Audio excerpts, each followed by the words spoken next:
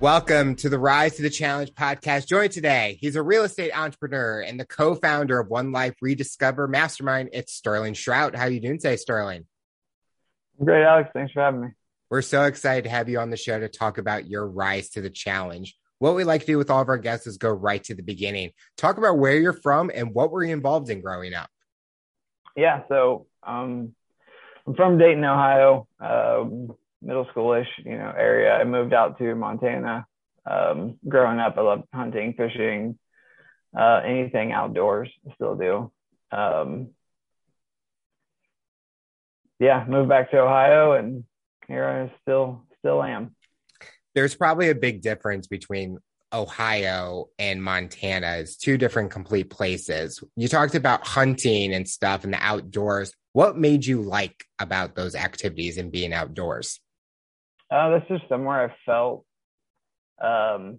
like present. I felt like that was right. That was, all was right in the world when I'm out just exploring. And I kill a lot less animals these days, but I just appreciate them now. But that was fulfilling. There was like purpose in that, or a sense of that feeling. So. Was there someone that you enjoyed doing those activities with, or someone that kind of influenced you to get going in hunting and stuff like that? Hunting, fishing, that would be my dad, my grandpa. My dad would take me fishing. My mom would take me fishing. But when you live in Montana in the middle of nowhere, and it's like that's all you're surrounded by, plus it's you got deer, elk, moose, coyotes, wolves, bison. Like, we weren't too far from Yellowstone. Trout, like when that stuff's around, it's you just want to find it, and you're like, I don't know, it's tempting. It's like my thing still is salmon fishing. We went like 3 times over the last year and a half. Wow. So yeah. Living in Montana and kind of that rural lifestyle, was it hard to be interactive, or did you feel more like a solo because you were doing those kind of things and not getting out as much?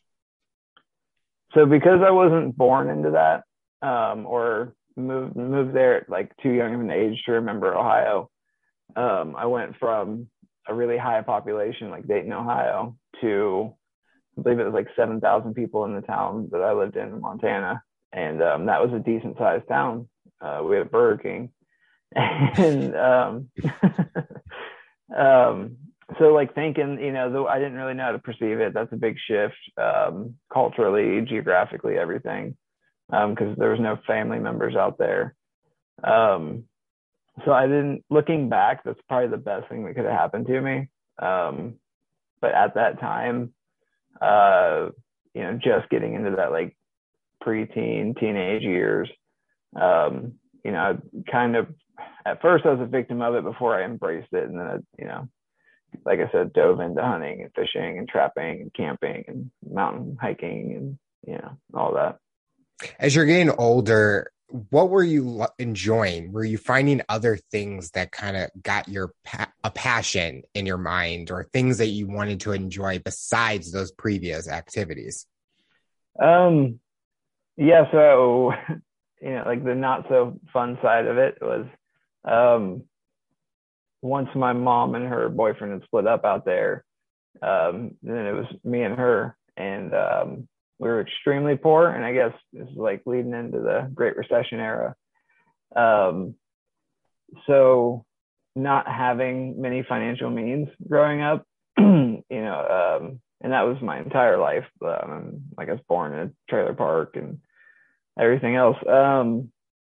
That bothered me, and then I wanted to make money, and I really I don't think I give enough credit to the movie Blow with Johnny Depp, where idolizes drug trafficking, and I could probably quote too many lines from that movie. But that was like, oh well, that's how you change your situation. I remember getting ninth grade, I was growing pot in my room, and behind my door, I thought I was really slick. If she opened the door, she wouldn't see it. And told her it was mint. She wasn't buying it. So That was like the first thing. Then I tried to then I broke down the numbers for it. I'm like, look, we need to, you need to just let this go. Let me grow this many plants. This is how much you get. This is how much it's worth. This is what you can do with it. And that was at like freaking 15. But anyways, obviously I didn't just like come up with a bunch of pot seeds on my own out of nowhere. I started hanging out with the other kids who were at the same like economic level as me, but like me being new also, it's harder to get into the friend groups that are super well established. It's kind of the outsiders that are like, you're willing to do some crazy stuff. You like to smoke weed, hang out with us. And so nothing against those kids personally. It's just, that's kind of the people I started to hang out with. And then the trouble starts. Was the idea is trying to get money as quickly as possible, and a lot of it, instead of like at 15, sometimes you can work at like a fast food place or a grocery store and things like that, but it might take a lot longer to make a certain amount of money? Yeah. So, I mean, it was that same time period. I had my first job out there at 14, $5 an hour cash under the table at a greenhouse, watering plants. And I would get like pimped out to little old ladies to go dig up their gardens and plant the plants for them and stuff. And, after that, it was Pizza Hut and just, I mean, I stayed working, but like the results I saw from that and like the amount of money my mom made working full time, like that, this is not the way, or there has to be a different way. I didn't have any influences, at least that I recognized, or any people that, I saw what they were doing and looked up to and wanted to learn more. So that's kind of where, just obviously quick, easy money is alluring. You don't think about the long-term consequences or the penalties. Did you feel that the things that you were getting involved with was dangerous and that there was a lot of risk involved? I mean, I definitely knew there was risk, because in a small town like that, it was like cops and robbers every weekend with like the high school kids drinking and the cops trying to bust us drinking. And so you have that sense of sneaking around or getting away with stuff, but I didn't actually understand the actual legal consequences and the how would you even word that? The blocks in motion, or the things that sets in motion. That's a lot to grasp, especially for somebody who's, naive or young in the world. So did you ever have those moments where like cops coming by, this could be the end? Like, I don't know if I'm going to make it the next day, or not out there in Montana. When I got back to Ohio, it got way crazier. Out there in Montana, I got at 15, I got arrested with a pound of pot, and then I had a bunch of guns, but that was more hunting guns. There was no gangster aspect to it. There was no, like, I'm going to use this on a person. It was strictly hunting, whatever. You'll get the contrast here in a little bit. But then that pound of pot, 15 years old, they wanted to try me as an adult with like prison time and, things like that. And I got lucky and just got sentenced to probation until I was 21. And that kind of opened my mind to like, holy crap, these guys are something's up here. Like, yeah. What was that like after you get that probation decision? Did you feel like, I need to get out of dealing with drugs and kind of start new in a way and find a different path, not hang out with the same people and things like that?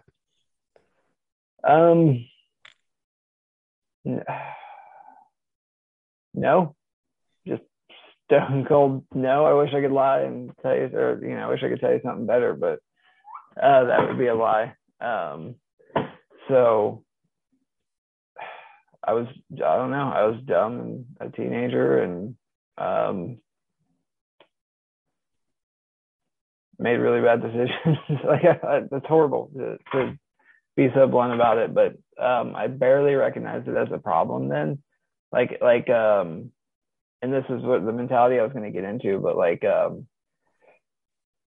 it was still like us versus them, or me versus them, or like the cops are the enemy, or the whatever. So yeah, it was hang out with the same people, try to smoke as much pot as possible, without getting busted by my probation officer.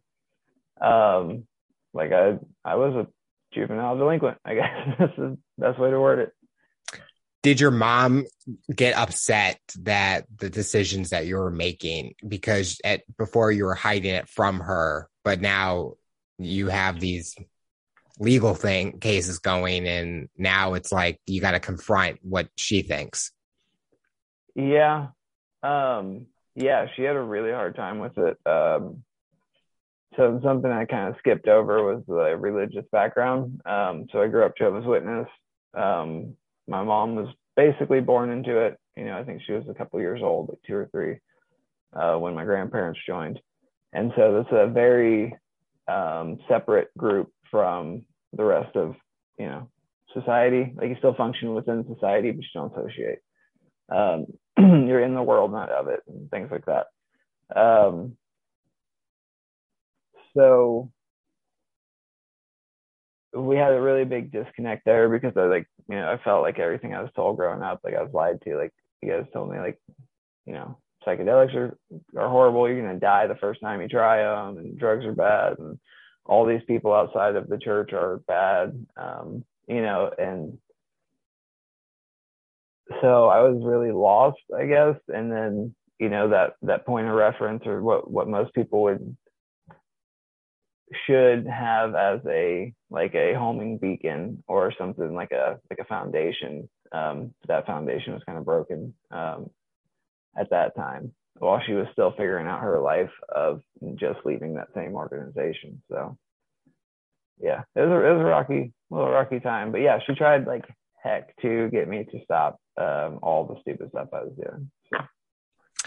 Do you think that if she was able to get you to stop, that maybe the path leading to what's next could have been completely different? Or did you feel that you had everything going and you didn't want to stop living that kind of lifestyle?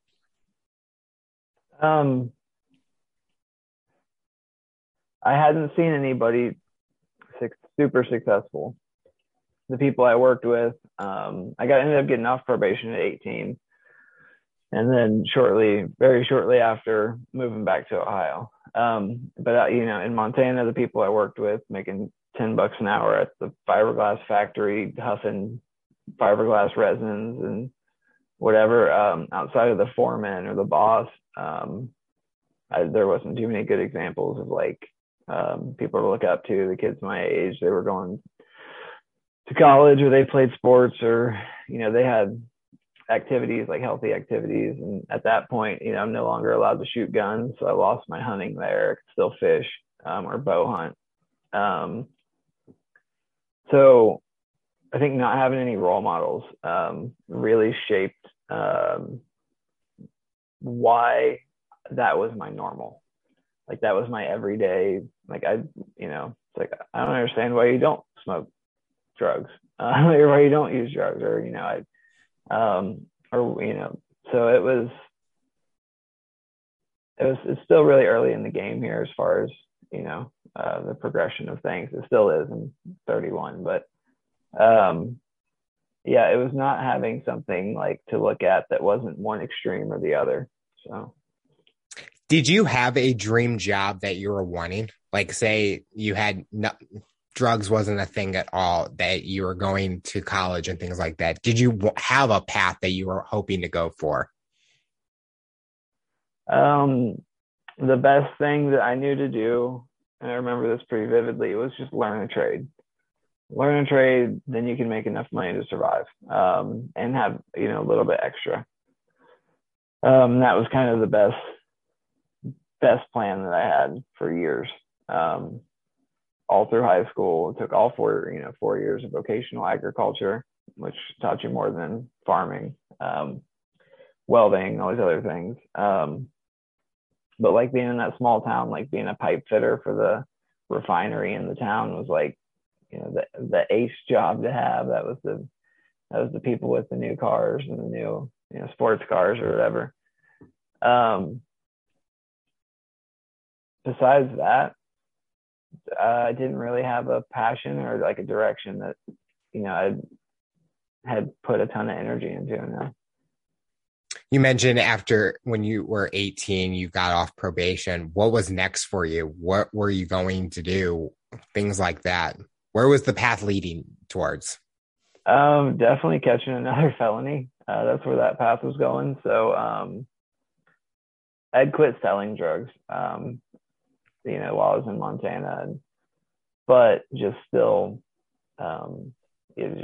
drinking underage and smoking pot. And I think I took a trip cross country to pick mushrooms in Oregon and bring those back because you couldn't find them. Like just ridiculous stuff that, normal people like shake their head at. Like, that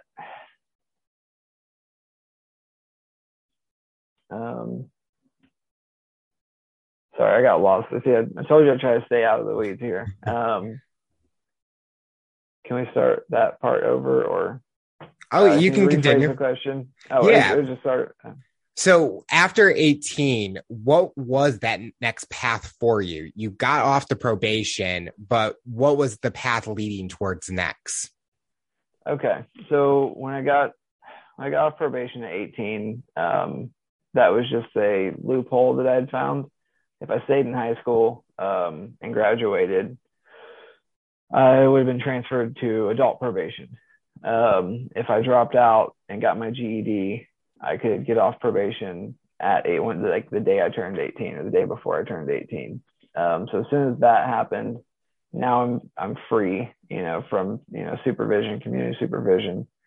My mom had wanted to move back to Ohio at that point. That would have been my last family member there. I was not in a position to stand on my own 2 feet there. So I came back to Ohio with her. Also because I don't remember what it was specifically, but let's say I had gotten some minor paraphernalia charge or something like that. And I was like, screw that, I'm out. And left and came back to Ohio. So that's where that path leads after getting off probation. And I can go further if you'd like. Yeah, keep going. All right. So the same kids that I was in elementary and middle school with, I moved back to Ohio. I had kept in somewhat loose contact with them. I think MySpace was a thing then. Yeah. I knew where one of my friends lived, and I went to see them, and just, it was the only people I really remembered from growing up here or from when I lived here. Well, sure enough, they all sell weed. I'm like, oh, hey, I know this game. We're going to get along great. So basically it led right back to where I left off in Montana, except for there's a lot more people, there's a lot more access, and there's a lot going on in Ohio. So, yeah. Do you feel like you had a different mindset that maybe that it wouldn't tempt you as much? Because just by hearing your story, when you moved, it was going to be maybe a fresh start, but then you reached out to those friends, but then they're kind of having that same impact where anywhere you went, if there was drugs involved, it kind of sucked you right back into the past and kind of going into that dangerous route. Do you think if you had maybe a different mindset that you wouldn't get into that loop?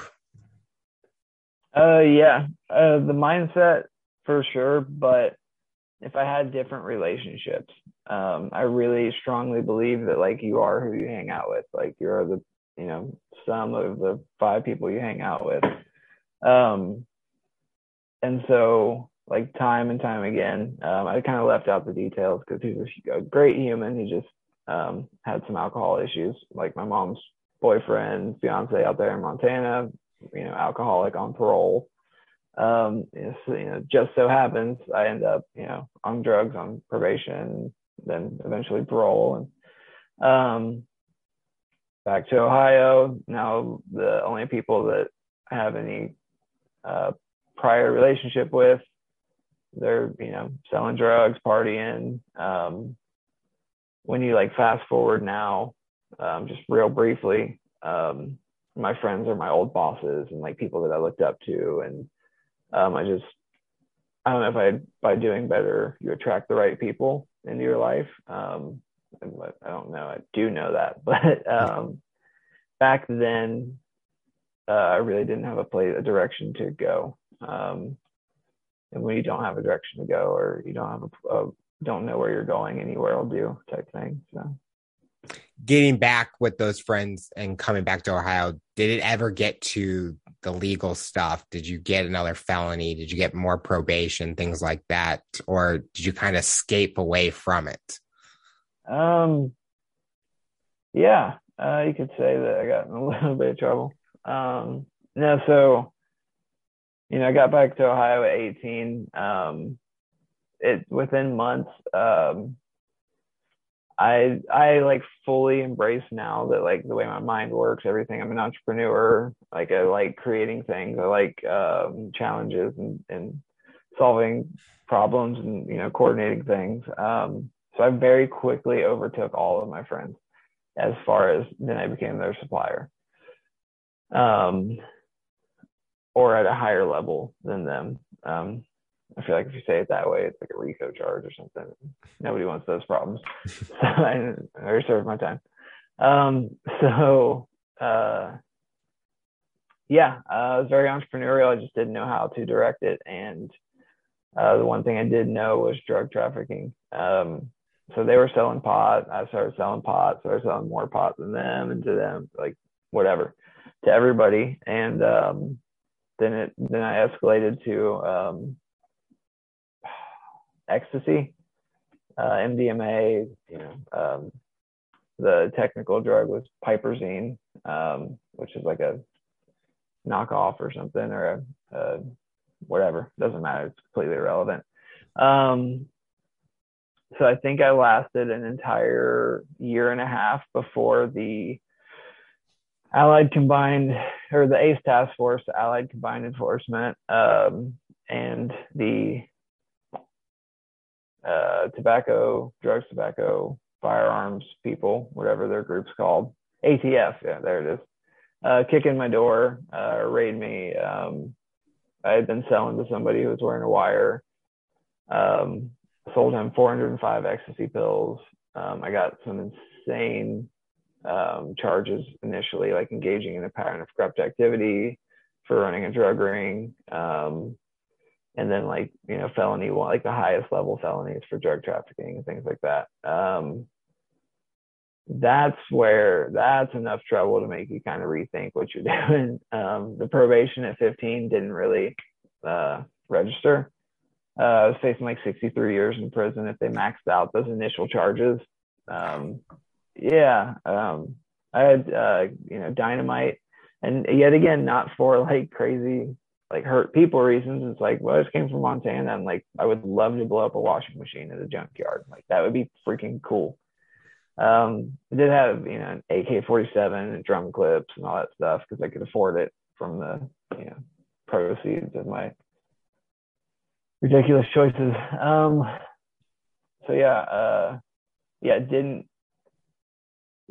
Didn't get better. I ended up serving 3 years. I pled it down to 3 years, mandatory, right after 5 days after my 20th birthday. So I was out for 18 and 19. And then 20 to 23, I was locked up in prison. And let's go into the mindset of that if you want. Yeah. Talk about that. And what's the biggest thing you learned about yourself going through those 3 years? All right. So for a 20-year-old who's foundation mentally is like drug trafficking and like that stuff's normal. That's your everyday. Like kind of like we'll get into, I don't know how much time you have, but it doesn't get better for a while. So, that's your normal. Well, you go into prison at 20, you're still really influential at 20, or easily influenced. And, luckily there was a lot of people I didn't want to be like, but then you also meet people that's like, well, he's pretty cool and he's in prison, and whatever. The whole way that the prison system, at least here in Ohio, is set up is more of like a human warehousing, but with systems put in place to extract money from your family, instead of like rehabilitate and maybe say give you a skill or something that when you reintegrate into society you can use to support yourself, stand on your own 2 feet, and like give something back to your community, to your town, your society, whatever.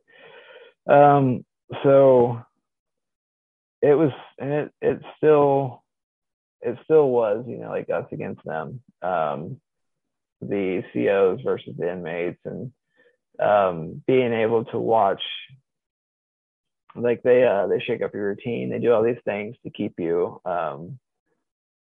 unstable or like easily controlled, basically. They'll come in with their show of force with the SRTs and just do drills and strip you all naked next to each other. And like even the intake process was ridiculous. Like I was literally naked in a room with like 10 other guys with no light, like a YMCA shower area, for hours and hours. Like they do these little things to break you down to show that they're in control, whatever. And I've kind of always been like strong-willed, I guess. Maybe you see that, or I don't learn quick, or I don't learn from the bad stuff. I'm joking. So while being in there, you have the influence of, like I'm not Sterling Shroud there. I was inmate 639206. You're property of the state. You're not a person. So like you take somebody who already has self-esteem, potentially self-esteem issues, and potentially like these other emotional or self-worth, especially things. And it's like just knock that down a couple more levels. And then it's inmate against inmate. But not like we fight every day. You got 3 years. If you don't like somebody and they're in there for 5 and you're in there for 3 and whatever, you're playing a long game. So it is like a strategic mental thing. You can see these, like you could see people lay traps 6 months in advance for somebody else. And like it sharpened my social skills or my people skills. I can never remember the term. But yeah, my emotional intelligence, my social skills, whatever. It honed that very fine, especially being a young white kid. And it was like a majority Black prison. Of course, there was fighting. Of course, things happened. But I was always really against that system itself, and like still fighting that and not working on myself.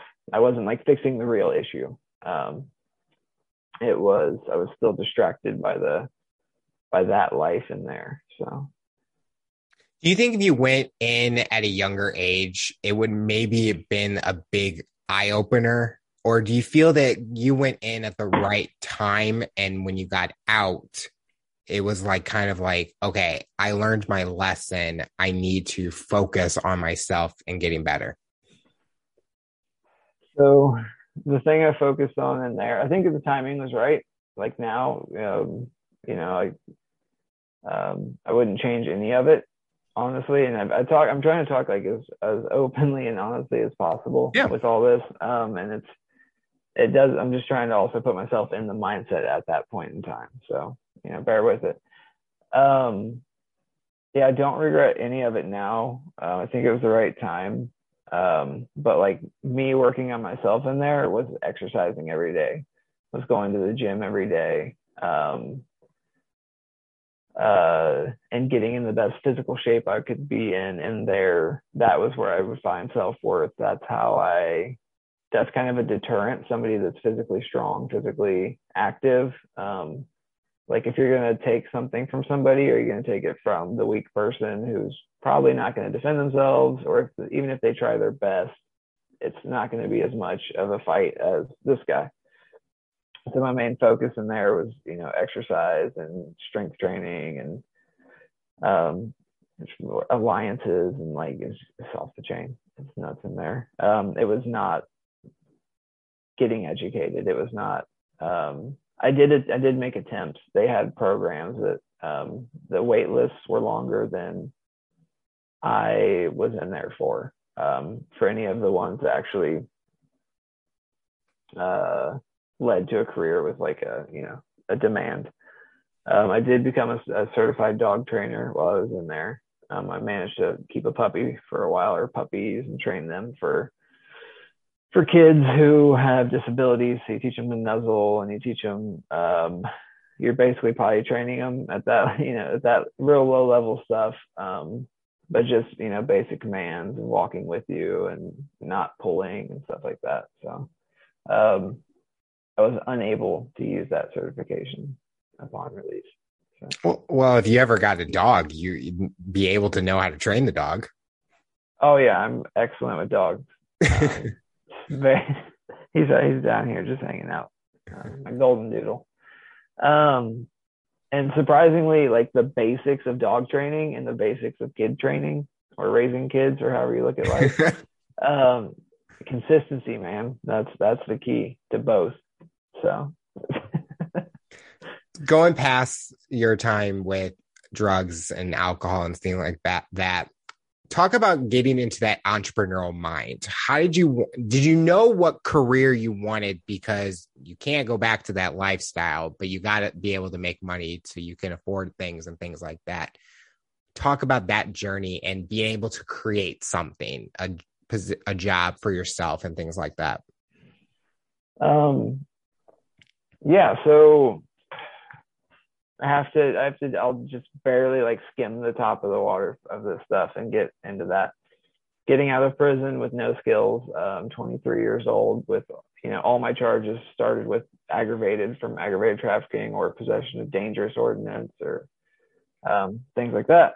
That's not really good on a resume or a background check. There was a specific point when I got out, and I was trying, because screw prison, I never want to go back. I had given up on that like last little bit of self-esteem that I had, and I was like, and nothing against people that work at fast food, but I was like, I'll go get a job at Chipotle. Like, they have to hire me. It's fast food. They don't care about your background. Sure enough, they do. And so after applying, they're like, no, we can't hire you. You're, whatever, dangerous this and aggravated that. Like, all right. But apparently after reading those charges, the guy like gave me a burrito. He's like, he felt really bad. He's like, dude, I'm so sorry. I'm like, I'm not violent. Like, I swear. So anyways, yeah, after that, it was like, oh, well, society doesn't care that like I did every day of my time. Yeah, my mom cared. She loves me. And, there's a few people that, didn't think differently of me. But my options were now extremely limited as far as work. So it was Craigslist work. It was handyman work. It was drywall, painting, construction, labor. So I went into that, and like hardcore drug addiction, because that's how I coped with that feeling of rejection from society, and that feeling of like shame that like I'm not able to provide for myself. I still have to live with my mom's at 23, 24, 25. And so I picked up skills along the way that like led me to where I am now. Multiple attempts of rehab and trying to get better and just like not go back to prison. That was a really big goal. Still is. We'll always be. Yeah. Um, so basically over, 23 to 28 and a half, I fight this drug addiction and try to get better. I'm able to for little stints at a time. I had like 2 years sober at one point, relapsed. But like after going to the Salvation Army rehab in Florida, I saw people there, and this goes back to kind of that mentors I didn't have or relationships. I saw people there from situations like I came from who had stuff, who had their lives together, whose lives weren't chaos, and like they didn't have to worry about, um, whatever, choosing between what bills to pay or like that level of economic distress. So that was kind of where I saw that it was possible. And, getting sober and taking that time to work on myself, and like really deal with the issues that I'd never dealt with. Even after that relapse, the times of relapsing got smaller and smaller and smaller, like, because I knew I didn't want to live this way. I knew it's just, I didn't know how or what to, or how that would work out yet. That culminates in a Taco Bell drive-through at the order window, overdosing with said dog with me. He went to jail too, guilty by association or whatever, but he went to dog jail.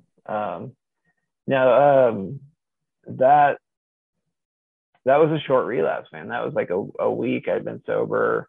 My son was, I just had a son. He was about 6 months old. I was doing pretty good, and then just slipped up and accidental overdose. But it was that's what like shook me to my core. That's what, it's a weird feeling to describe. Like I wasn't scared. I wasn't even upset necessarily. Like I knew like I had a truth. I had like a fundamental truth. I don't want to die. Like that, point blank. It was a pretty savage overdose. I came back at the hospital and, whatever. Yeah, if I die, all this stuff, I've done so good with not cussing. Oh, if you do, it's okay. It's nowhere. I was so proud of myself. All this like suffering and stuff that I've been through, and like misery and just whatever, self-inflicted, not self-inflicted, whatever. My son's like guaranteed that, not all, but guaranteed that, I should say. I'm leaving him with his mom, who is also in addiction prior, and like he's not going to stand a chance without me here. And now knowing that I don't want to die because I really enjoy being alive, thoroughly enjoy being alive. It's like, if I'm going to be alive, then I need to figure out how to like make it sustainable and how to whatever, make something of it. And that was a weird feeling. I don't know if it was like a near-death experience, awakening or something like that shook that in me. But after that point, I didn't ever really have the urge to use again. I've never since. But prior to that, I had also, I wasn't hanging out with the same people, so I didn't like go from the overdose right back into my whole friend circle as drug users or whatever. I had cut myself off from those people, and I had been working for a guy doing handyman stuff. I replied to a Craigslist ad for debris removal, and we started to build a relationship. He kind of saw something in me that I didn't, and I didn't recognize that, at the time, that's what he was doing. But he was paying me to learn. Like he saw something in me to where, like, whatever it was, he kept like challenging me and like I'm doing everything from, pouring chimney caps, tuck pointing chimneys, to I built a self-storage facility for him, like literally by myself, out of an old machine shop. Anything it was, he would pay me to go.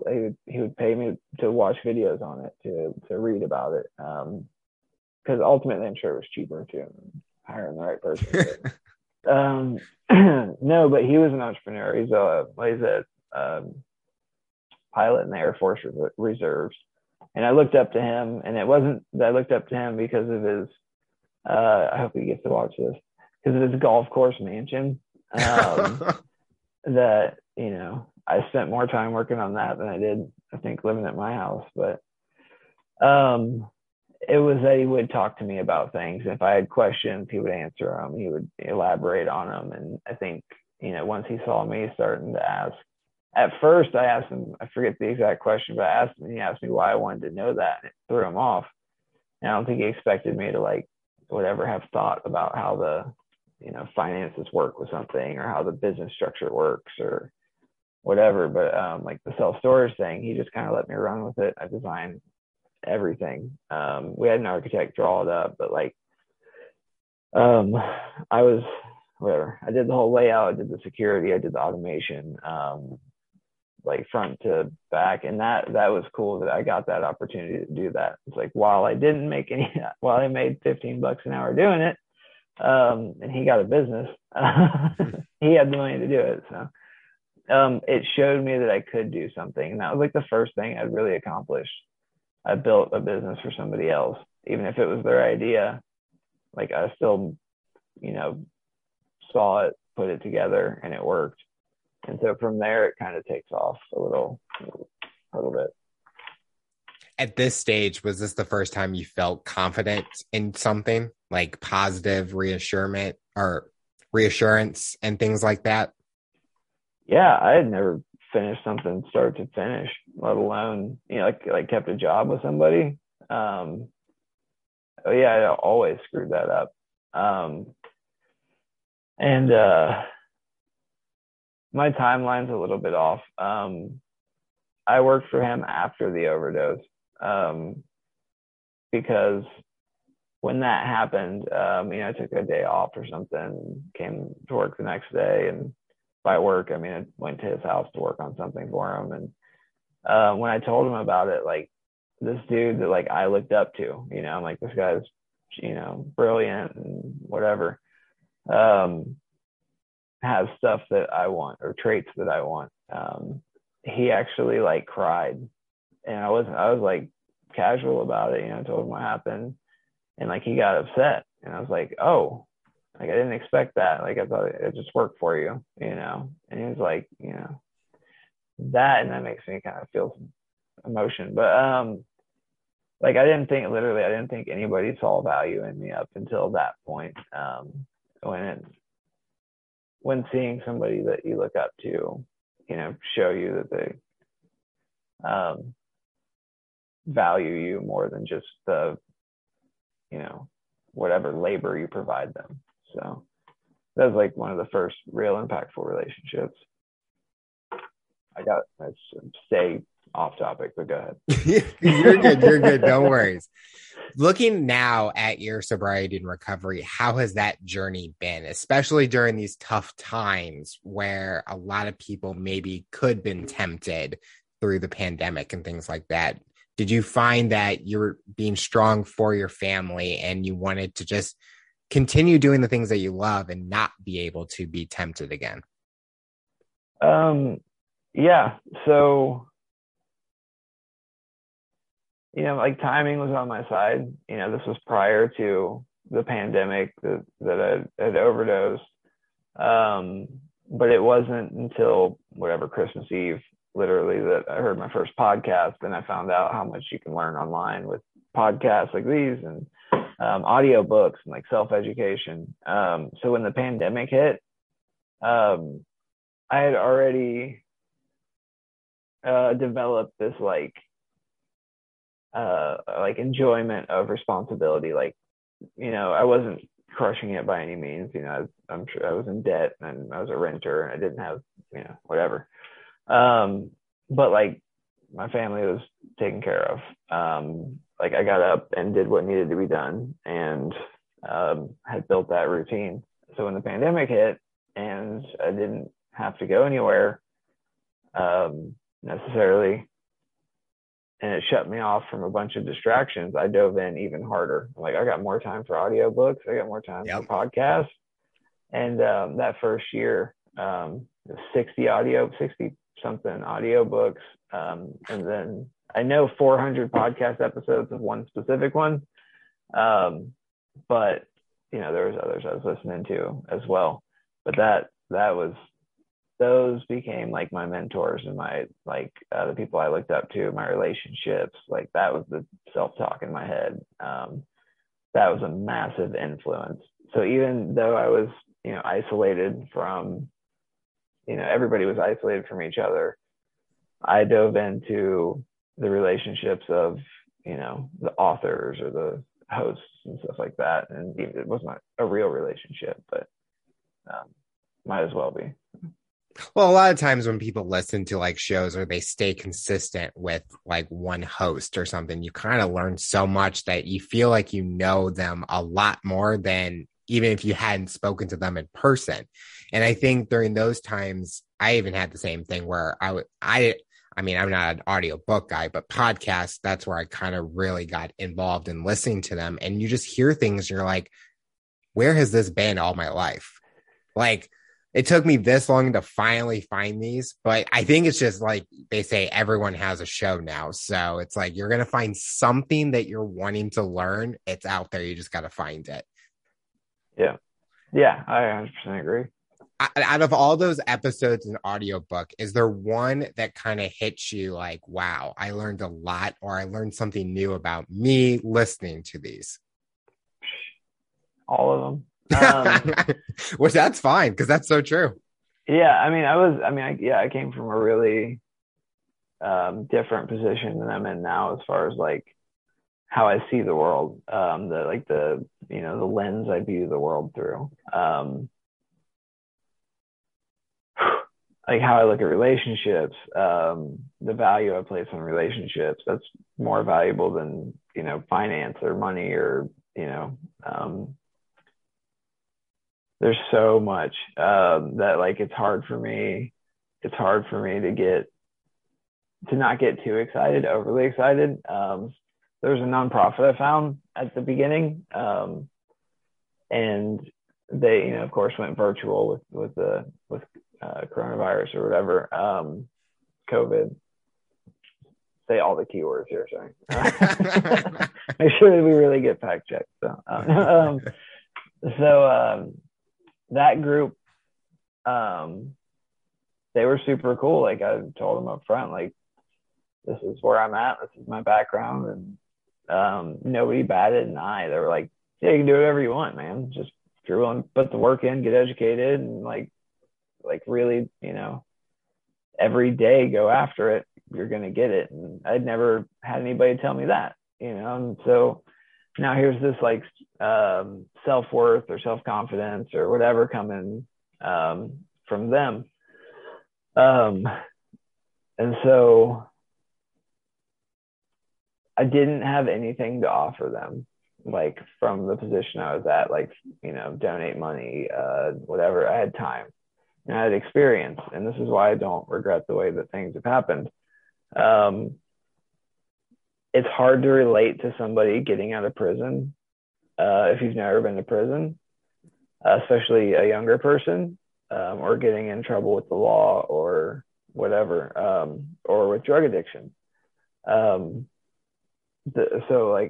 My ability to relate to and communicate with people from similar backgrounds as me, that's where I found that, you know, this nonprofit was, you know, designed to help youth get out of poverty, and like create excellent lives and like make change. But they weren't in that recovery space. They were in the incarceration space, but not its own like subgroup or anything, you know. It's kind of a general thing. Like it's good for everybody to work on yourself and learn some new skills. So Um, I get so far off track, or there's so much I leave out in the midst of leaving out so much stuff because I got stories for days, as you can imagine, with my lifestyle. Um, yeah, that's just that was the relationships there that, like, via Zoom, stuff like that. That's where I found a purpose or sustainability. I don't know. Talk about the creation of One Life Rediscover Mastermind. How did that concept come about, and what's the big mission with it? Yeah, some of it's a little contrary to normal, like a traditional recovery and what people would think of with like AA or NA. And I love that stuff. I am super grateful for its existence. That's where I got my foundation. But the parts that are missing, I think, is that, like, economic resources. Like, I find it easier to get over a bad day when I can pay all my bills, and I have a feel like I'm excited about the future, as far as knowing 5 years from now it's unlikely that I'll be struggling financially. And with that comes the ability to do more things that you enjoy, or the freaking ability to help people in ways that, like, I never saw possible before. So, now I have tenants. I'm trying to teach all my tenants, like, how to get their credit scores up. Like, oh, you got to get a secured credit card. You need to be doing this, and this. Check this out. There's all kinds of resources online. So not just like providing like good housing, but then also, like, offering that stuff to them to help them get their stuff together. Like, I let one dude terminate a lease because he bought a house. He got his credit score up, got a better job, and I was like, "Well, you listen to me," and I was like, "I'm not going to, penalize you for it. Like, congratulations." He was having a baby and all this other stuff. So the mastermind group came from me wanting to serve the community, or the demographic that I came from: incarcerated, addicted, homeless, like, and give them the basic level financial education of, like, what's possible. Because I didn't know what was possible with money. I didn't know how money truly worked. I didn't know how leverage worked. I didn't know, we have we like wildlife. We have a clock that on the hour is a different bird. I don't have an endangered bird locked in a cage. So anyways, that's what I was, like, really passionate about. Like, I discovered this for myself, and I really wanted to share it with people.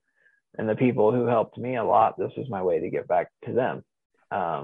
So, like, I paid for, the whatever materials, or, like, there's like let's say a fee to get into the group, the mastermind group. There's plenty of people that are willing to sponsor other people through it, and, like, I've done it. I would do it in a heartbeat. This is, like, horrible for any profit model, but it's a nonprofit, so doesn't matter. But, like, they get a One Life roadmap, and it's vision, relationship, finance, and wellness. Or, one's out of order there, but we won't backtrack. Where you go through and you teach these people the core four and these pillars of, setting goals, how to set goals, how to judge the relationships in your life, how to, create your own personal board of directors. And that's kind of like we talked about with the authors or other podcast hosts, or what would these people do? And, for me, it would be maybe like Napoleon Hill for not goal setting, but, like, my overall direction in life. Like, he has a book called Outwitting the Devil. I don't know if you've read that. It's insane. It's like, you have to brace yourself for that book. It's crazy. There's a thing called drifting, and, like, whenever I catch myself drifting or things like that, Um, and then, the financial aspect of like, a lot of people in situations like I was in, it's like credit doesn't matter as much as just getting the paycheck and paying your bills. Well, like, no, it does. It matters a ton because it gives you all these other options. It's expanding your options. It's expanding what you can do. And then getting educated and learning, whatever. I can get like that. I'm trying so hard to rein myself in on that one. And then the wellness aspect, like taking care of your physical body, mentally, making sure your mental health stuff, like setting these KPIs, like these key performance indicators. That's not a one life thing. It's just I think it's actually like a real estate thing, but setting these KPIs for like, where am I with my mental health? What are the things that alert me to? Like I'm not normally this way. Having the relationships for people to keep that in balance. And then just like spiritually, emotionally, all that stuff, man. But working on yourself, I really like the example of, I was on a plane to Austin to work with some guys in rehab down there and teach them some skills. And the airline attendant, she says, in case of whatever, we lose oxygen, masks will drop down. Put your mask on first before putting masks on your children or anyone else. And I really strong, like that hit me really hard. I'm like, that's it. If I can't get I'll cuss one time. If I can't get my shit together, who the hell else can I help? It sounds selfish and it sounds whatever, but it's not in the long run, as long as your intention is to help others and, you do use what you gain to help others. So, One Life Mastermind became a thing. So when these individuals come to you, do you feel that they can connect with you because you've gone through it and you've rise to the challenge than someone who is teaching the same exact thing, but they have not gone through the same stuff as you have? Yeah. And like everybody has their own struggles and everybody's bottom is different in recovery. You'll hear that. And, but there's some people that like their bottom was pretty savage compared to other people. Some people like, would have got woke up at 15 with adult charges for drug trafficking. They'd be like, whoa, that's serious. And some of us need to just run that to the max until we get out of prison and sleep in abandoned houses. And so, yeah, there's definitely something to that. And like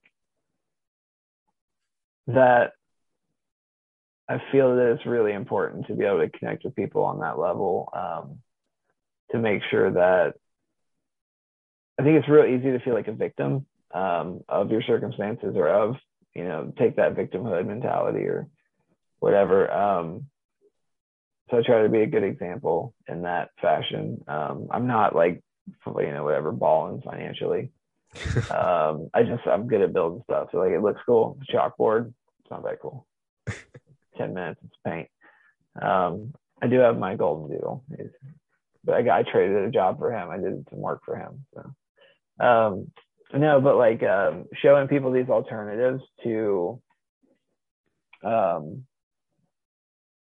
alternatives, or exposing them to new ideas or new ways to like not just stop when they hit an obstacle. Like there's a way around it, whether it's over it, under it, through it, whatever. I'm really good at that. And that's what I try to pass on to the people with very similar circumstances to my own or my past. Just what you just said, I always compare it to an obstacle course. Think about those inflatable obstacle course. People think there's only one way to really get through it, but you can go in so many different directions, but you can still accomplish what you're wanting to accomplish. You can accomplish that course as long as you get to the end. So you hit it right on the nose, where you teach them different avenues, different ways to get to where they want. And I think a lot of people that are listening are going to definitely take that, because they might have this goal that they're wanting, but they just don't know how to get there, or they feel that, oh, there's no straight path. I have to take the back roads to get there. And I kind of view the same way in mine. Like I went to college for sports management, but I'm not in a sports job. But my eventual goal is to get to sports. But I'm taking all these back roads and building skill sets to eventually get there. But it's all about the mental. And I think we talked about that quite a bit, is where it's how you take it mentally will affect how you act, how you basically go on to your task and things like that. 100%, man. Yeah, I mean, the harder things get, the less people like, and this is that entrepreneur stuff. The harder things get, like that's a that weeds out the people that don't really want to, that don't want something as bad, or don't, Yeah. like so it's like when a lot of people get stuck, they look at it like